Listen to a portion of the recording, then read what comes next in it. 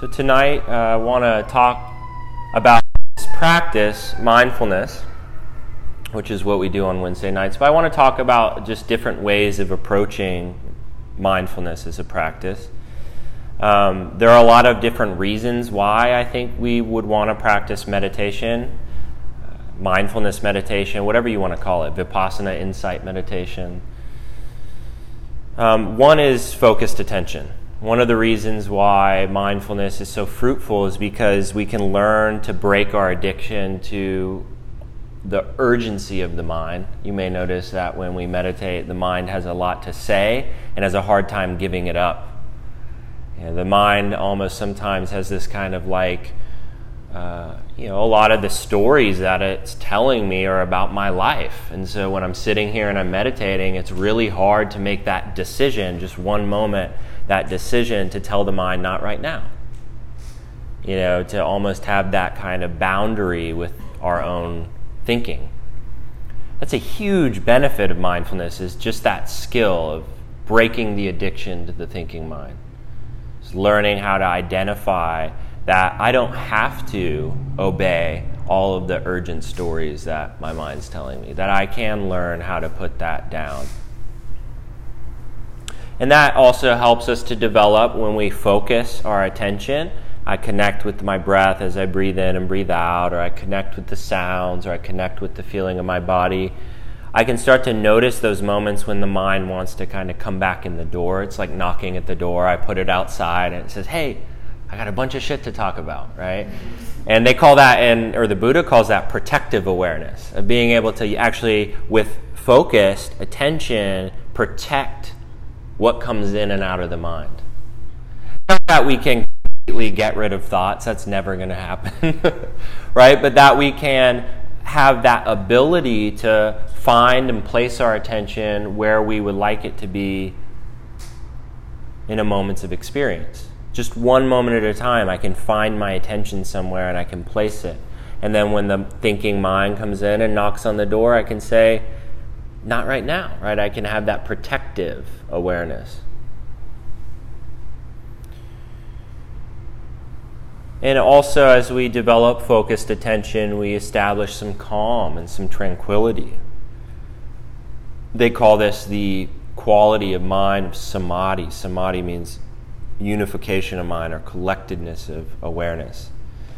This is, unfortunately, what a lot of people think mindfulness is about, or meditation in general. And that's because most meditation practices out of the Buddhist context are solely samadhi-focused practices, meaning that you have an object, a mantra, or a guided imagery, or in our practice, we use the breath, or the body, or sound, and that when you focus your attention over time, your attention's less scattered.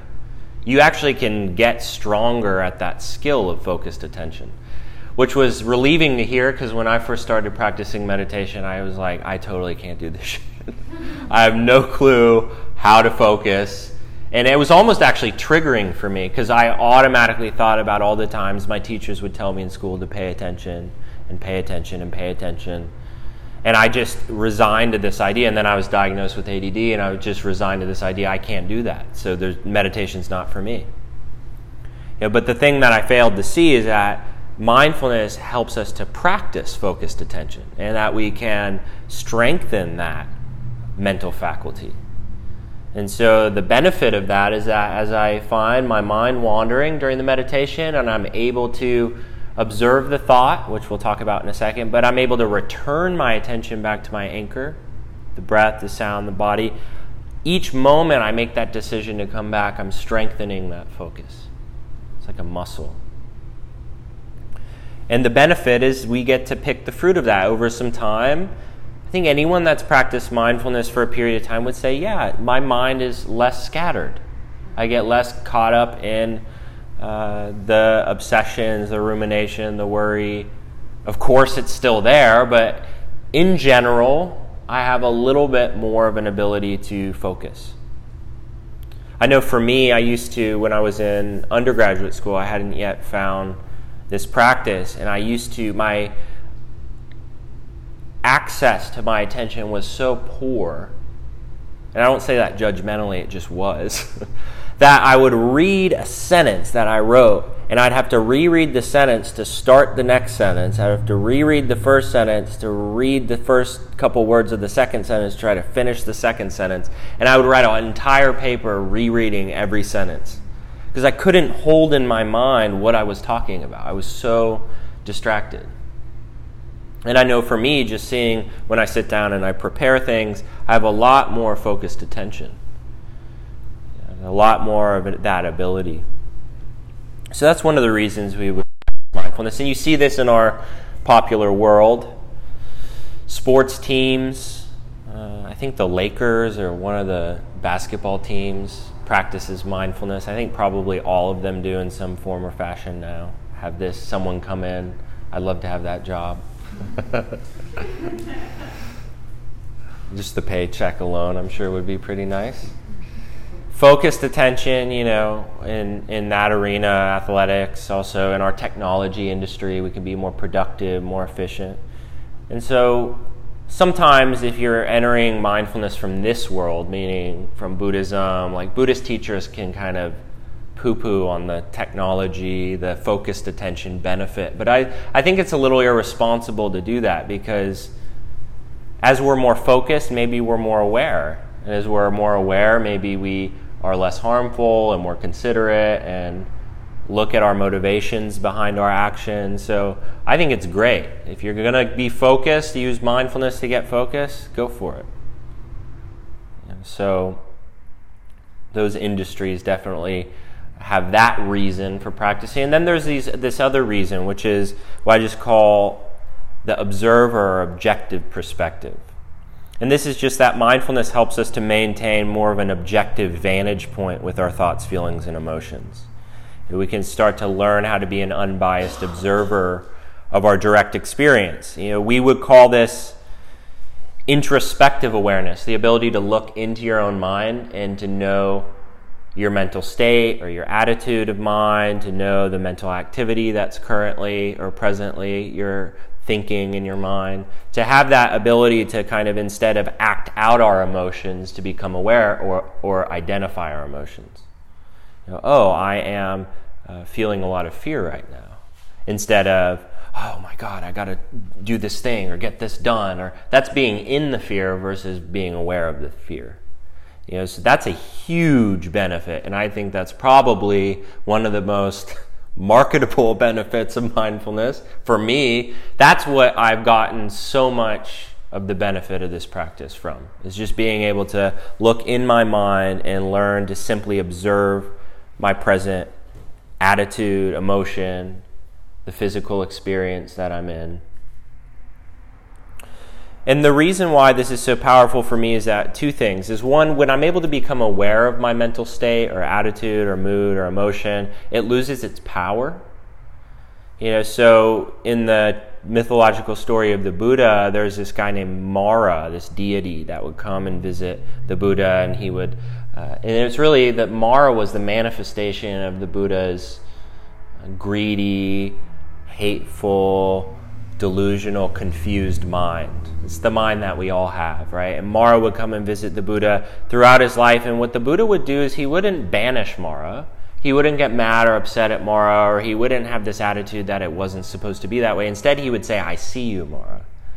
And so in seeing the neurotic, controlling, self-critical, judgmental, harsh mind, it loses its power a little bit. And this is the basis of, if any of y'all have listened to, I believe it's Tara Brach, maybe Michelle McDonald started, The RAIN, recognize, allow, investigate, nurture, that type of way of using mindfulness as an observer to notice the experience we're in, to feel and to understand the experience we're in so we can better help ourselves through the experience instead of getting overwhelmed by it. And so that's that losing its power through recognition. The other benefit of this observer perspective is it allows us to kind of, over time, to not identify so much with our thoughts. It's like as I sit, as I meditate, I see my mind do the same thing over and over and over again. and it starts to become less personal. It's like, that's just what the mind does. It's not my fault. It's not your fault. It's not anyone's fault. To stop kind of trying to do the blame game or find the cause of all of it, to get into this philosophical debate or evaluation about what am I doing wrong or what are these people doing wrong. But we can just see that that's just what the mind does when it's afraid. It does that. Or that's just what the mind does when it feels sadness, loneliness. It tells that story. You guys know the loneliness stories? I have a lot of those. So we just get to know the mind. It's almost like we develop an inner map. Oh, I know what my mind does when I feel lonely. It does that thing that it always does. And it becomes less personal. So that's another benefit. And then there's the reason to practice mindfulness is for the development of, you could call it radical acceptance or balance, or the word we use a lot of times is equanimity. Equanimity is an empowering factor of mindfulness, and this is very important. I think it's easy to overlook. It's the understanding that in this moment, my freedom depends upon how I relate to this moments of experience, not the experience that I'm in. Right? So my freedom in every moment of experience is held in my relationship to that experience, how I relate to it. And I use this quote a lot, and I think it's good. Repetition's good. Viktor Frankl said that between stimulus and response, there's a space. And in that space lies your power to choose your response. And in your choice lies your freedom. So mindfulness empowers us to make more choices in this understanding that what am I experiencing and how do I want to relate to it? It gives us that space in which we can relate. Also, not the most probably easily marketable skill of mindfulness is distress tolerance. Perhaps, for me, one of the most important, though, that I've developed through meditation is just the ability to sit. What we just did, if you're new, is insane. Sitting in meditation for 30 minutes, 25 minutes, is a long time to sit still. Most people never do that in their entire life.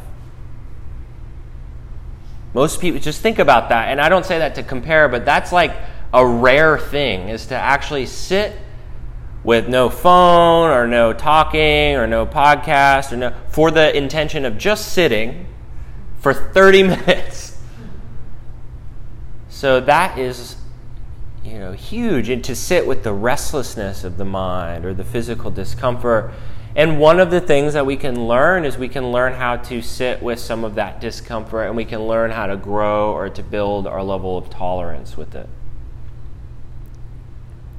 And we do that very simply just by sitting with it. And it's always that kind of struggle. It's like, well, how do I work with restlessness in meditation? It's so hard being a meditation teacher because it's like you never really have any answer. The answer is just notice the restlessness and sit with the restlessness. Because over time we acclimate to our physical discomfort. You warm up to it. It's like getting in a pool. Initially it's a little cold, but you kind of get in and you warm up. Equanimity. Our freedom lies in how we respond to our current conditions, not the conditions themselves. And also, we have this and develop this ability to be with our present experience without having to push or pull on it. So these are a few reasons: focused attention, the observer perspective, equanimity. But the aim of the Buddhist teaching and mindfulness is something especially that's left out a lot in our secular world. When we teach mindfulness in schools, and when we teach mindfulness even in prisons and in our tech industry and athletics, the deeper interest of what the reason why the Buddha taught mindfulness is often left out, which is for the purpose of developing liberating insight. Mindfulness is interested really in two things. How do I experience suffering And how do I untangle or work to overcome that suffering?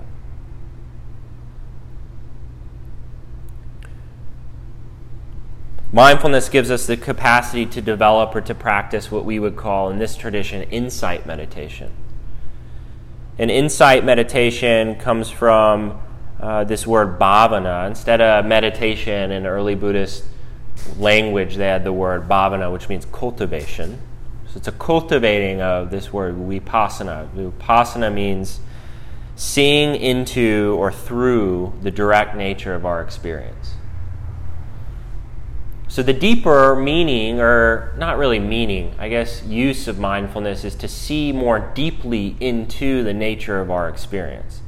And this isn't philosophical, so this is where it gets hard. Is automatically when I start to hear someone say something like that, to see into the direct nature of experience, I think, oh, okay, they're going to give me the real teaching now. Like, what's the direct nature of experience, right? And it can become this kind of looking for the ultimate purpose or the meaning of experience. But really what the Buddha is encouraging is more of a scientific examination of the nature of things. That our experience is impermanent. That sounds come and go. Do you notice that sounds come and go? Just like sounds come and go, do you notice that thoughts come and go and our moods come and go? All of the experiences throughout our life will all come and go. And that when we fix or we hold on to or we grapple with that reality of impermanence, when we try to find something to hold on to in an existence that is ephemeral, that's transient, that's changing, we suffer. And we also get lost in this identification that I talked about earlier. We start to feel like the disturbances in our life are happening to this thing I call me. You ever feel like it's happening to me? I was always told when I was young that the universe didn't center around me, but I always feel like it does somehow. Even just sitting in this room, if we could even take this wide perspective, we can have a moment of this insight. Is think about all of the unique experiences each one of us have had. All of the things that have happened to you and to you and to you, all of the things that have happened to each one of us in this room. It makes that human experience a whole lot less personal when I actually get to see this bigger picture that life is just happening. Who I am or how I relate to my life depends upon what I bring to it in each moment of experience. When I identify or when I get lost in that identification with that stress or the worry or the fear, when I make that a story about me and who I am, that's when I suffer. And so these are a little bit abstract, but really what we're looking into is just this question of what causes stress in my life? And what leads to its end? And the thing that I love about the Buddha's teaching is called the Dharma. The Dharma just means the way things are. And I feel like really that the Buddha didn't teach the Dharma meaning, I'm going to tell you the way things are. He was just telling you exactly what we've experienced. Things change. We know things change, but we forget things change. It's not personal that things change, they just change. It's not changing to you or at you or through you. They're just changing, but it feels personal when they change. And so we have to really look at using mindfulness as a tool to wake up. Carl Jung says we don't awaken by imagining figures of light, but by making the darkness conscious. We have to look at the disturbing aspects, the suffering or the stress of our lives to get a better understanding of what causes and creates it. What are the ways that I argue with impermanence? What are the ways that I take things personally when they're not personal? What are the ways that I think that life should be satisfying when in reality it's kind of difficult to be alive? Ajahn Chah says, people have suffered in one place, so they go somewhere else. When they have suffered there, they run off again. They think they're running away from suffering, but they're not. It goes with them. They carry suffering around without knowing it. If we don't know suffering, then we can't know the cause of suffering. If we don't know the cause of suffering, then we can't know its release. So that word suffering is pretty strong. But we want to learn, I like using this kind of looking at this as a task. With mindfulness, we want to learn how to embrace our lives' vulnerable aspects and to learn how to stop arguing with reality. So that's where I get into suffering or this stress. It's not, in part, it's because life is equally beautiful and tragic.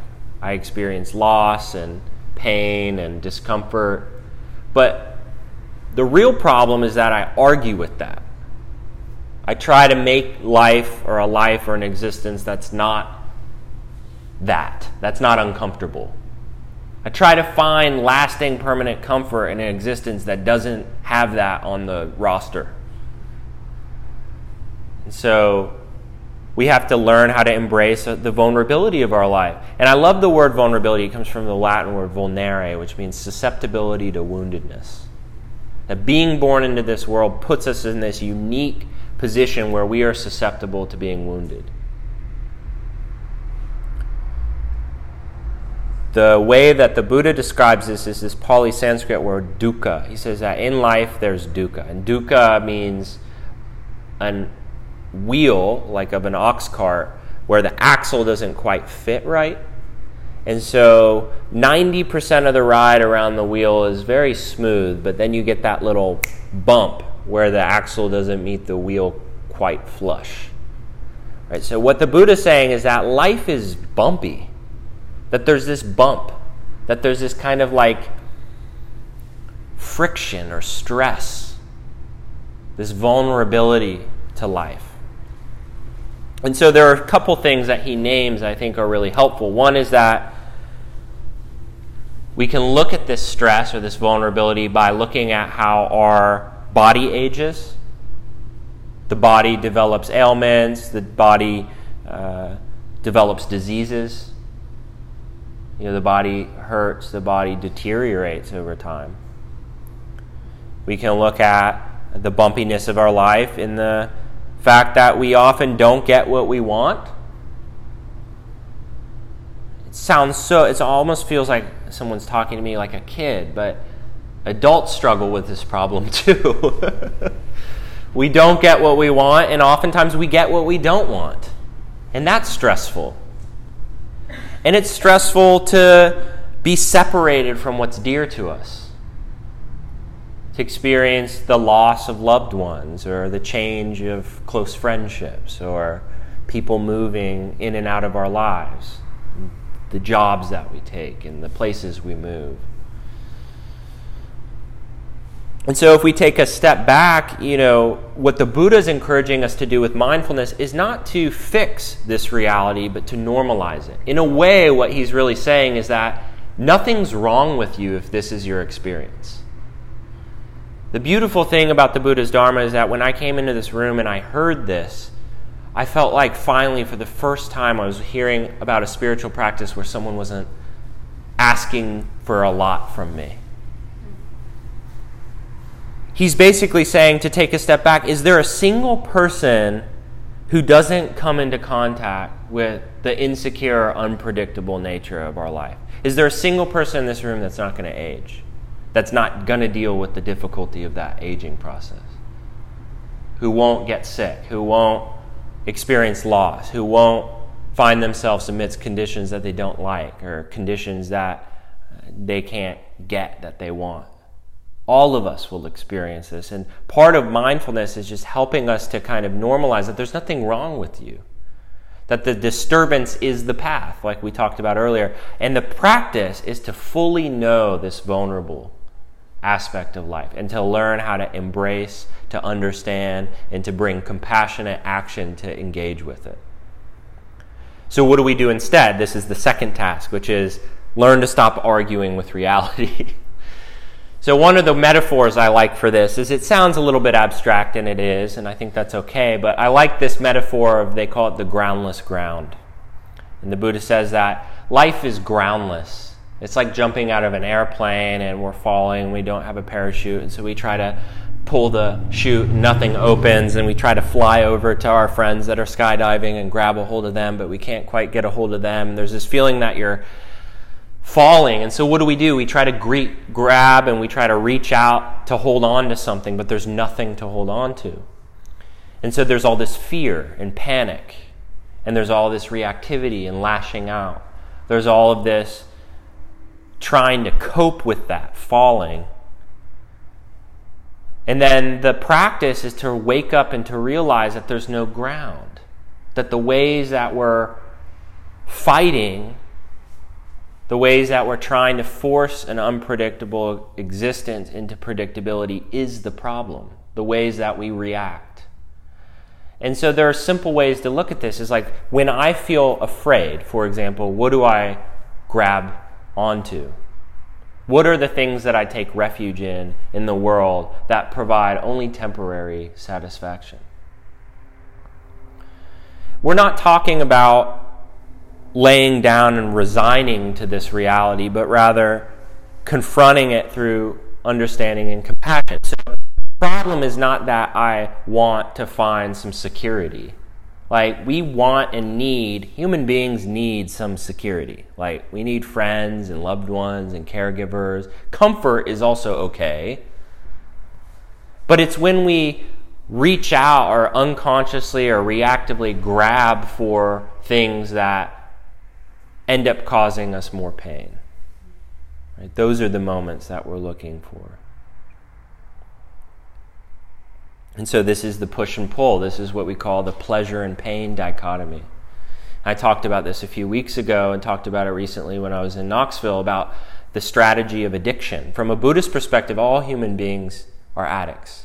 And actually from a neuroscience perspective, all human beings struggle with addiction.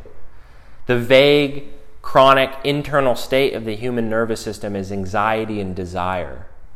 One neuroscientist, Melvin Konner, said, best described by the phrase, I want, spoken with or without an object for the verb.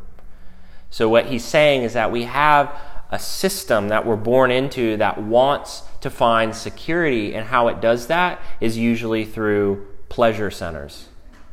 When I feel the pleasure of food or the comfort of some drug or alcohol or the companionship of another person, that gives that reward and I feel safe. And so some of the ways that I reach for those things are skillful. How do I find some support in this groundless ground? What's the ground that I can reach amidst this falling experience? How can I find some community?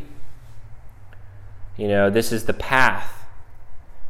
The Eightfold Path is how do I find a way to live with integrity in a life where I don't have to?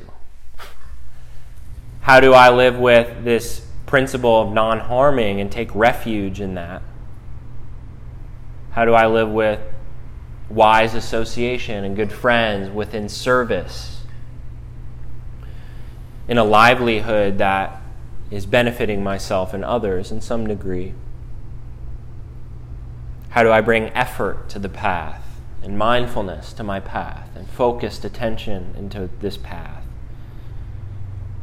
So what he's saying is ultimately the ground, the thing that we want to take refuge in, is not all of the things that we reactively, reflexively reach and grab for, but how do we take refuge in something that's more supportive? Mary Oliver says at the end of one of her poems, she says something like, what do I want to do with this one wild and precious life? How do I want to live in this one wild and precious life? Do I want to move through it just trying to survive? You're just trying to get through. And sometimes we need to do that, and that's okay. Or do I want to do that with this commitment to living a meaningful life? Living a life that has view and intention, and that has wise communication and action and speech, that brings effort and mindfulness and focused attention And so this is the Buddha's prescription, is how do we bring our awareness into each moments of experience and to live with more intention? That's the ground. That's the saving grace of the Buddha's Dharma, is that all beings are owners of their actions and heirs of their actions. The only thing we own is what we do. And so how can we bring mindfulness into each moments of experience, not just for the purpose of I can focus better, or I can be a better observer, or I can experience more equanimity, but for the purpose of awakening. My awakening and your awakening, for the purpose of healing and support and care and concern for ourselves and others. How do we learn to embrace the vulnerability of our lives?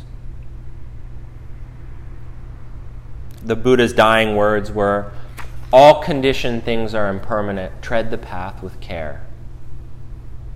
Everything that we know and love is here temporarily.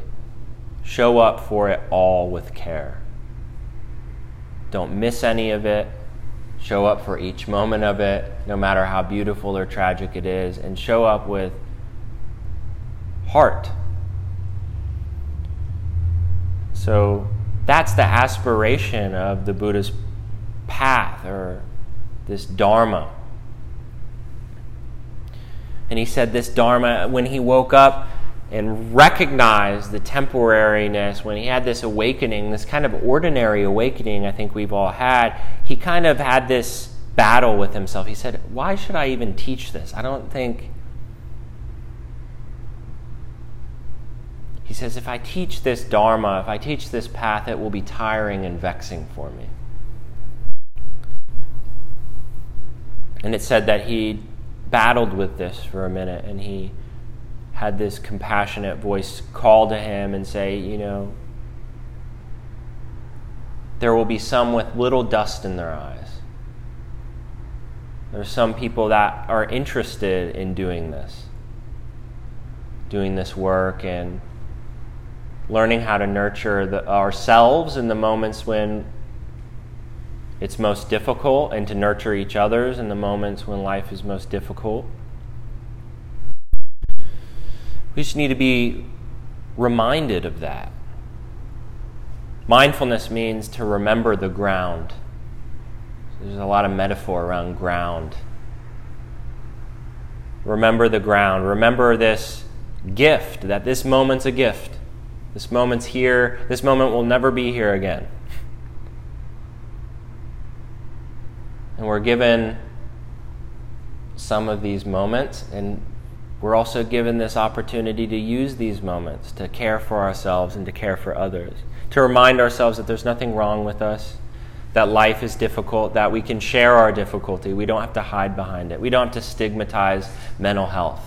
There's no such thing as fucking order. There's no disorders, because there's no order. Mental health disorder, you got a mental health disorder? We all have fucking mental health disorders. Right? So, there's nothing wrong with us. It's okay. It's okay if it's hard. If it's been hard for you,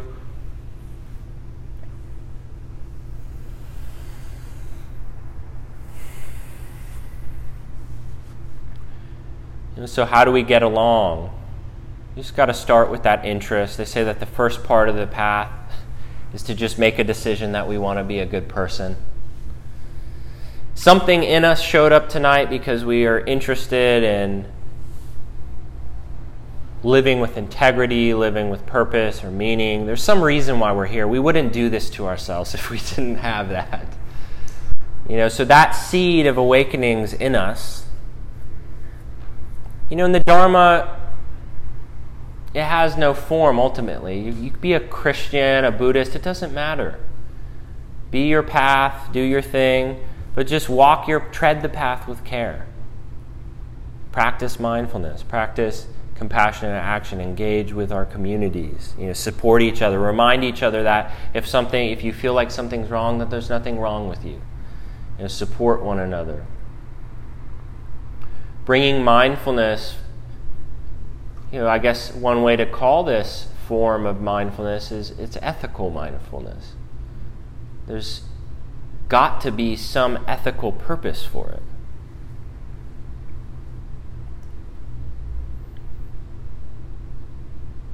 So we use a lot of words, awakening or transformation or healing or recovery or whatever you want to use, but there's got to be some ethical quality to our mindfulness.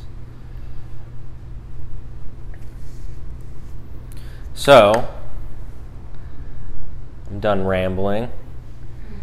We really want to encourage conversation, discussion, communication. So if anything that I said tonight resonated with you or didn't resonate with you or whatever,